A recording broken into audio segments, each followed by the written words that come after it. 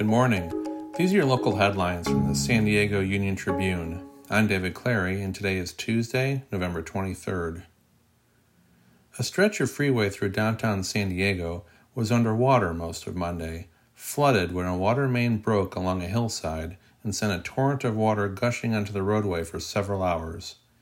The infrastructure failure, one of two old pipes to burst within blocks of each other Sunday, forced all northbound lanes of Interstate 5 near 4th Avenue to shut.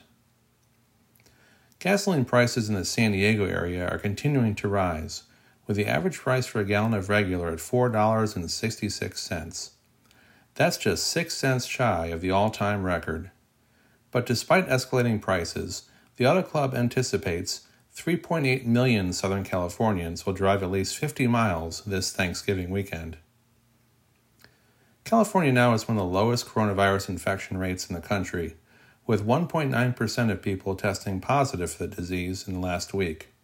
Coronavirus hospitalizations in the state have fallen about 14% in the last month, but Governor Gavin Newsom on Monday warned of the potential for a winter spike that could overwhelm hospitals in some areas.